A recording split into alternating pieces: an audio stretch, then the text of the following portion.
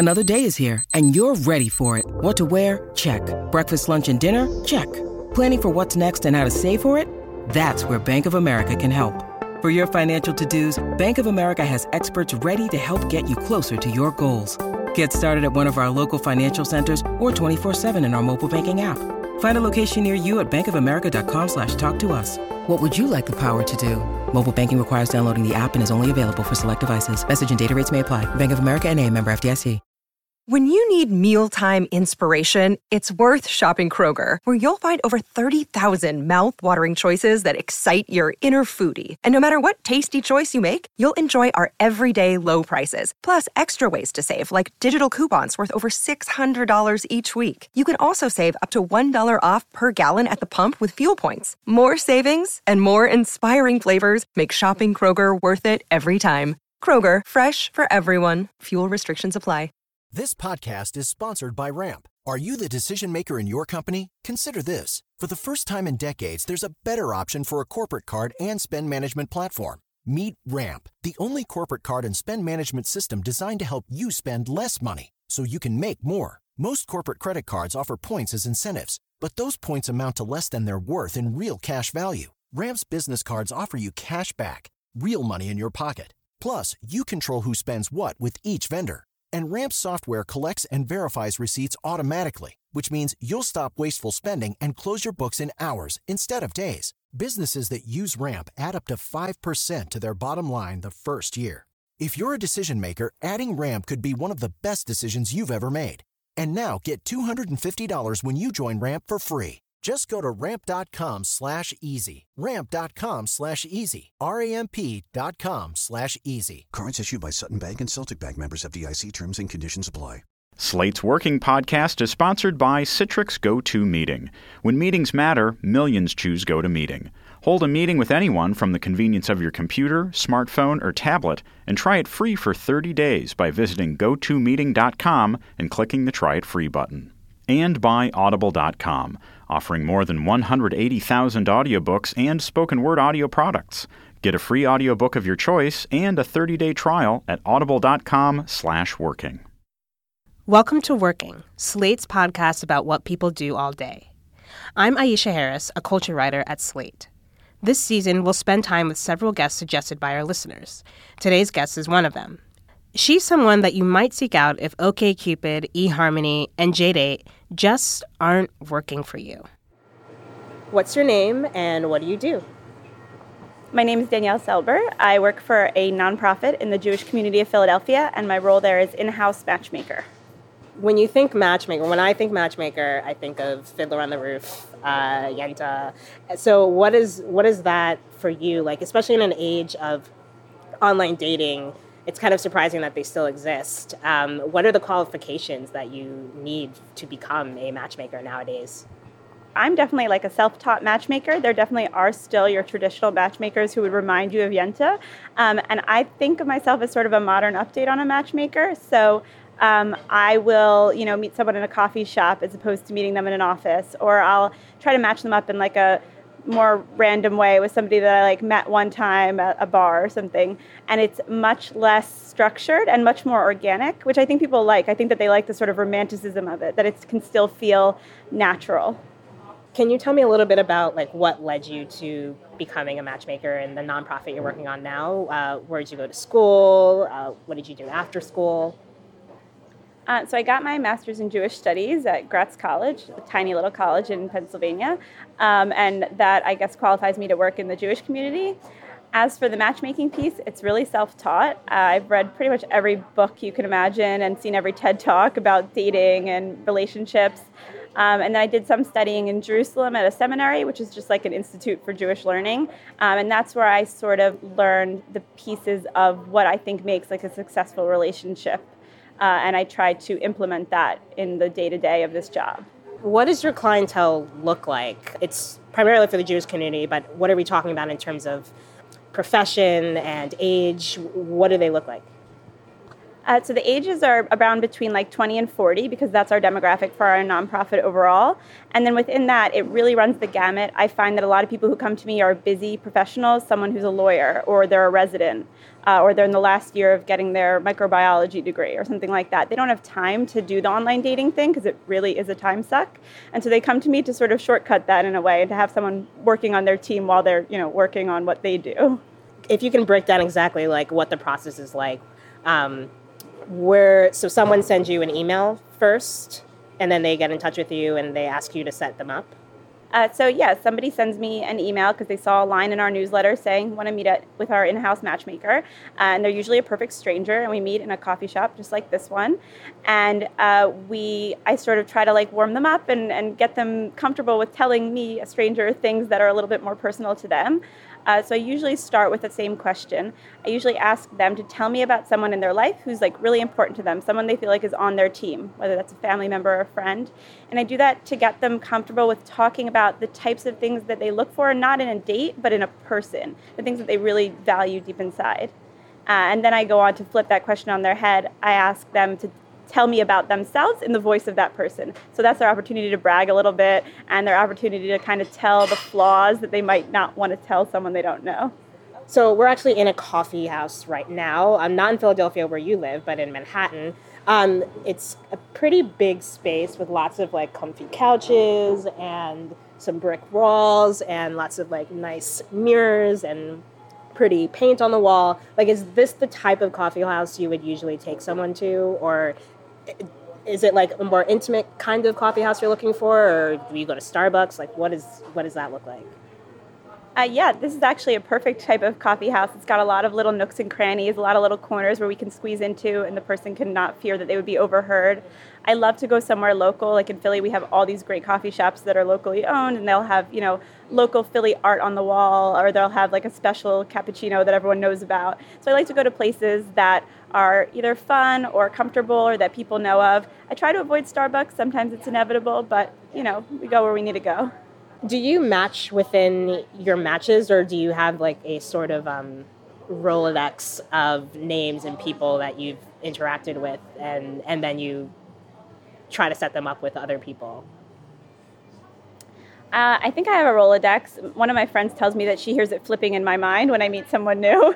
So my organization, Tribe 12, we run 150 social events a year. So I'm at a bunch of those. And so I meet people all the time, which I think is the reason that people want to come to me, because they feel like I know people that they don't know and they just will never meet.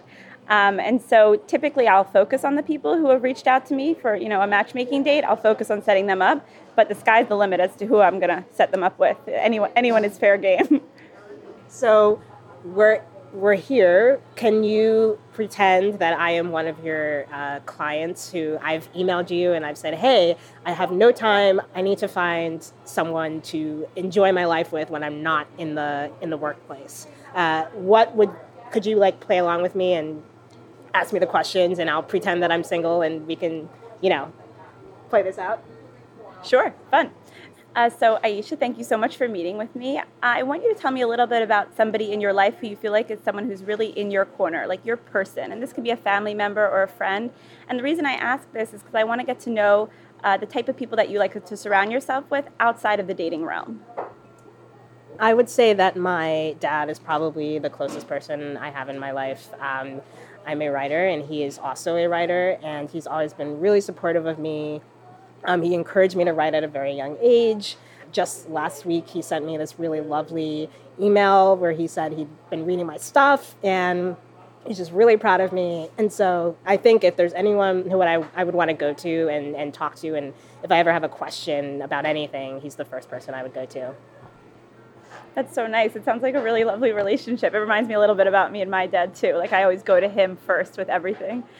So say I was going to call your dad up right now. What would he tell me about, like, the true Aisha? And this should be sort of your opportunity to brag a little bit, because you're in your dad's voice now. And then on the flip side, to sort of tell me what's your, like, Achilles heel, what's Aisha's fatal flaw? So we can start with the good stuff. It's easier. Okay. He would say that I'm very smart, and I pick up things really quickly, and that I try to find different angles for things that a lot of people might look at in one way, and I try to probe things in a different way.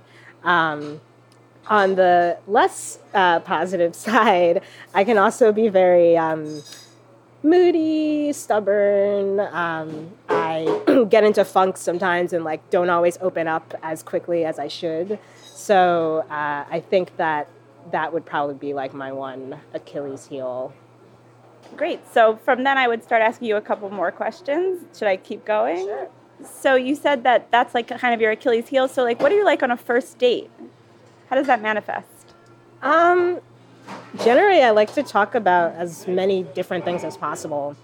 Like, to me, there's no topic that's off limits. Like, if we want to talk about abortion, let's talk about abortion. If we want to talk about our favorite foods or our favorite movies. I mean, movies and TV are probably the easiest thing for me to discuss with someone on a first date or really just in any first-time meeting setting.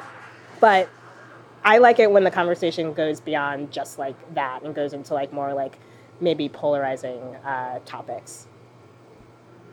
Okay, so let's start to talk a little bit about this person that you're looking for.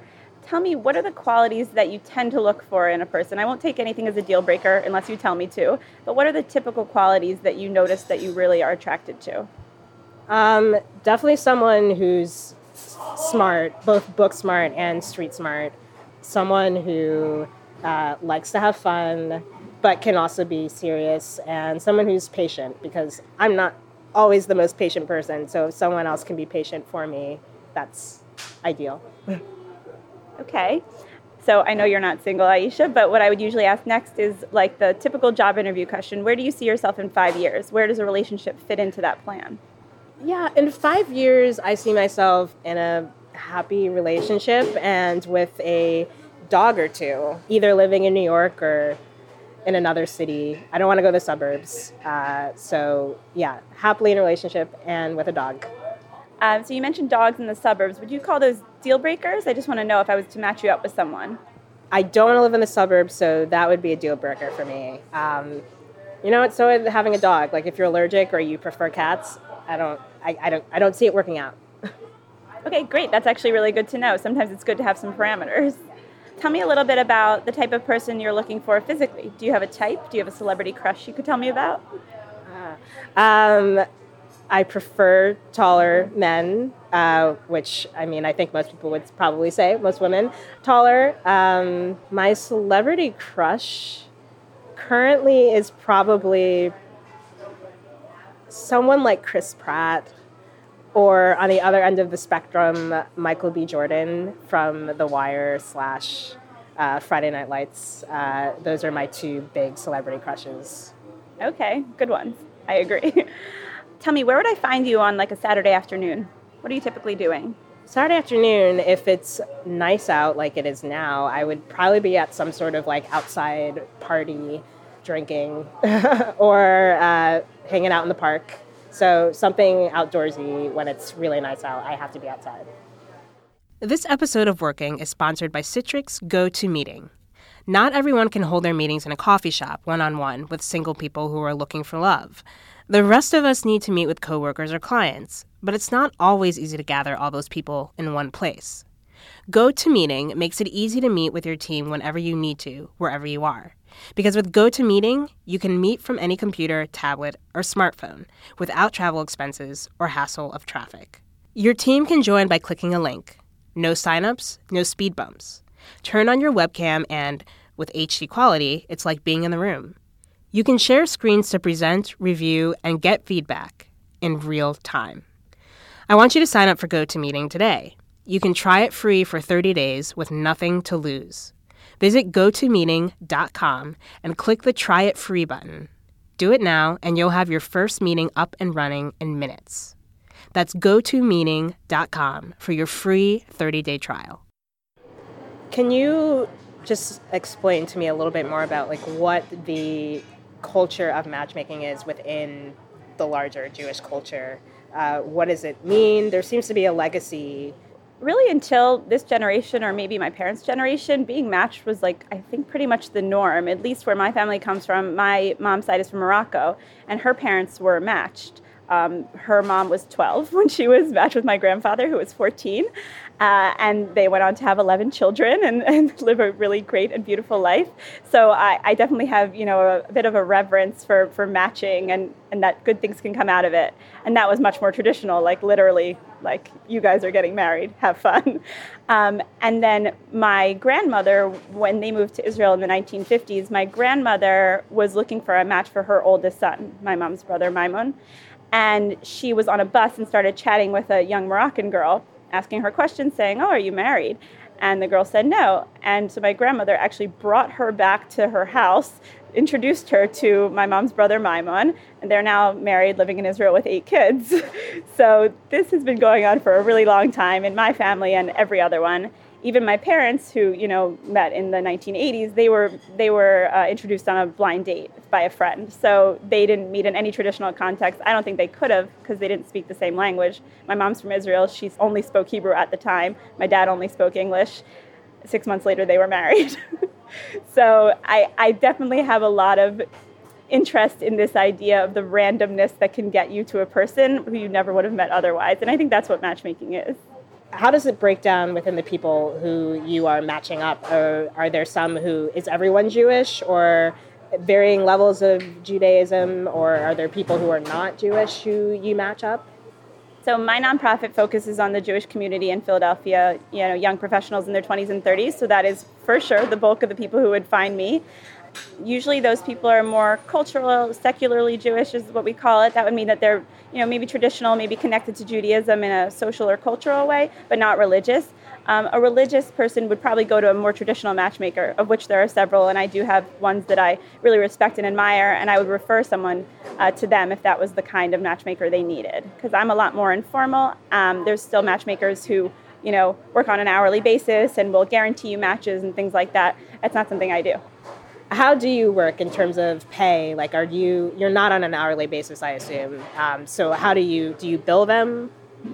Yeah, so since we're a nonprofit, I, take a salary, but I actually don't charge for this work at all. We do ask for a suggested donation, something small, but it's not something that I require at all. And I tell people that they can do it now or later or never, because I don't want it to be a deterrent to them meeting with me. Like if they're a cash-strapped student, I don't want them to not email me and come out with me just because of that. You're pretty young, I'm gathering. You don't have to say how old you are, but I assume you're like in your early to mid-20s? I'm 30, happy to say it. Okay. I was wrong about that.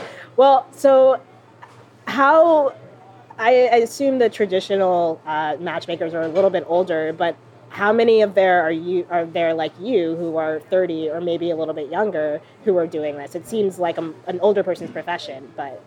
Yeah, I think in a lot of ways I break the matchmaker mold. I don't actually know of anyone else, and I could be wrong, doing exactly what I do. So working within an existing organization and doing sort of like gratis matchmaking services and bringing back that one-on-one connection, but not having it be like a formal relationship or contract. I do know matchmakers who are like around my age, maybe they're 35, maybe they're 40. But I think that what I'm trying to do is take the best elements of traditional matchmaking, the things that we know work, those personal relationships, having a personal connection, not having to fill out a profile, and matching that with this sort of modern life of being busy and not necessarily wanting to go to a matchmaker. I actually don't agree with this, but I do think that some people see a matchmaker as like a Hail Mary, like a desperate last step. And I don't think that at all, but it is the sort of cliche. So coming to me, I think for most people, feels way less of a commitment than going to a traditional matchmaker. When people come to you, are you usually like the last resort? Like, what else have they tried usually beforehand? Have they done online dating? Have they tried going to mixers? And is that something that they all tend to have in common? Is that they've all tried these other things and then they come to you?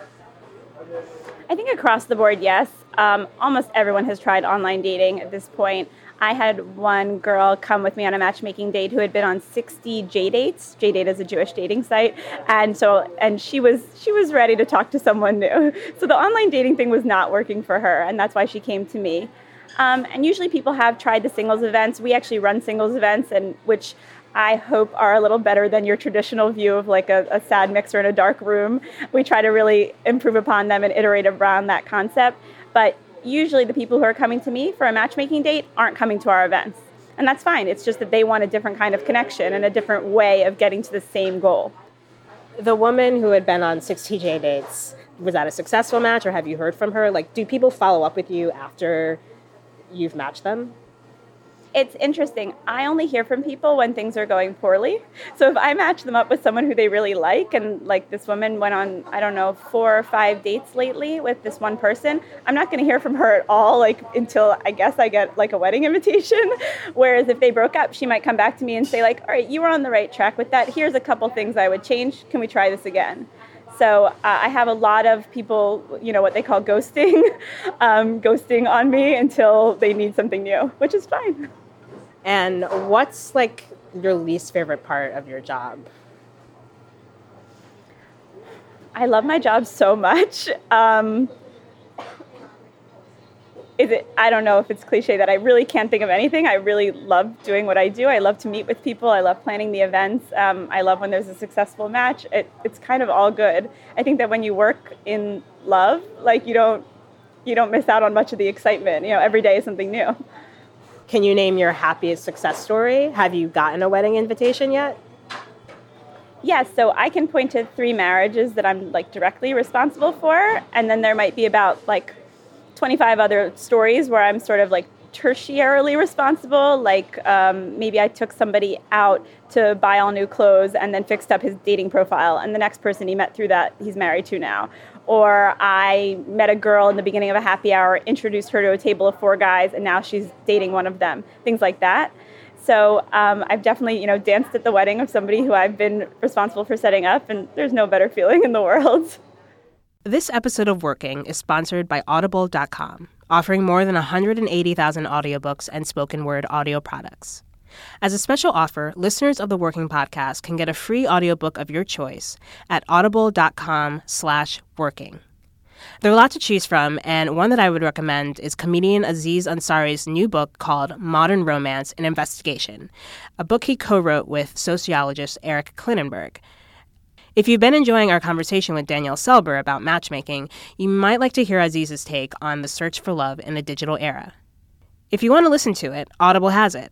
With more than 180,000 audiobooks and spoken word audio products, you'll find what you're looking for. Get a free audiobook and 30-day trial today by signing up at audible.com/working. What is the dating life of a matchmaker such as yourself like? Not going out on dates with matches, but your own personal dating life.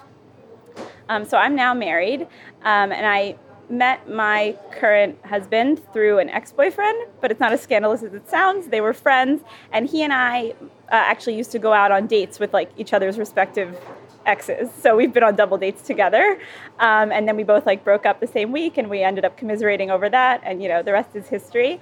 But before that, I actually used to set up my now husband on dates. So I was like just, checking out girls for him. And we have a funny story of we were at an event together, my now husband and we were looking at different girls in the room for him. And he saw one girl and he said, I know that girl. I think she's an OkCupid match for me, like 98%. And I'm like, oh, go talk to her. He's like, no, I'm too shy. I don't want to. And I was like, well, I'll talk to her. So I went up to her and we started chatting it up. I introduced them. Clearly not a good fit, but she's now a really close friend of ours. So we always joke with her that we met her on OkCupid. Can you give me a story of someone who told you something like very odd, offbeat, or just very specific about themselves while you were on a date with them? Yes. So I was on a coffee date with this one girl, Anna, let's call her. And she was giving me sort of the generic things that she wants in a person. Always smart, always funny. Okay. And then when I asked her celebrity crush, which is a pretty typical question, she said, I haven't thought about it, but lately I've been really into like Seth Rogen, his look and his personality. And I was like, oh, okay, that's not what I would have expected you to say. I also find Seth Rogen very cool and handsome, but that helped me to sort of narrow down, in my mind to a totally different subset of people than I might have been thinking of for her. So I asked her some more questions, and I realized that this guy that I know who like really looks like Seth Rogen and kind of acts like Seth Rogen would be a great match for her. And just because of that little detail that she shared with me, I was able to do that, and I'm not sure I would have arrived at him otherwise. And they've been on countless dates, they're dating, so we'll see. where do you see yourself in 5 years? Like, how long do you want to be matchmaking, or do you want to make this a lifelong career? It's definitely something I've thought about, and I know people who have successfully transitioned into like a full-time matchmaking gig. I'm terrible with sales, so I'm not sure that I could ever sustain this as like a consulting type of career. Personally, I love the nonprofit I work for, and as long as this keeps working and we keep sort of iterating on it and making it better, I see it expanding into like a whole new project for our nonprofit. Just keep growing and growing, having, more Danielles out there at coffee shops. Thanks for listening to this episode of Working. You can find out more about Danielle Salber and her organization at tribe12.org. That's tribe12.org. Also, if you want to hear more from this interview or read a transcript, sign up for Slate Plus. Just go to slate.com/working+. We'd love to hear your thoughts about this podcast. You can email us at working@slate.com and dig through our first 2 seasons at slate.com/working. This episode was produced by Matt Collette and recorded at La Maison du Macaron in New York. Joel Meyer is our managing producer, and our executive producer is Andy Bowers. I'm Aisha Harris. See you next time on Working. Hi, this is James Ledbetter, editor of Inc. magazine. If you're into anything at all related to technology, entrepreneurship, and cool companies, you should listen to our podcast, Inc. Uncensored, where we talk about, technology, entrepreneurship, and cool companies, as well as drones, robots, green funerals, latte art, and moon mining, along with just about anything else that hits the like button of the fine people who write for Inc. magazine and Inc.com. You can subscribe to Inc. Uncensored on iTunes.com/panoply or on your favorite podcasting app. Lucky Land Casino, asking people, what's the weirdest place you've gotten lucky? Lucky? In line at the deli, I guess? Aha, in my dentist's office. More than once, actually. Do I have to say? Yes, you do. In the car before my kids' PTA meeting. Really? Yes. Excuse me, what's the weirdest place you've gotten lucky? I never win and tell. Well, there you have it. You can get lucky anywhere, playing at LuckyLandSlots.com. Play for free right now. Are you feeling lucky? No purchase necessary. Void where prohibited by law. 18+. Terms and conditions apply. See website for details.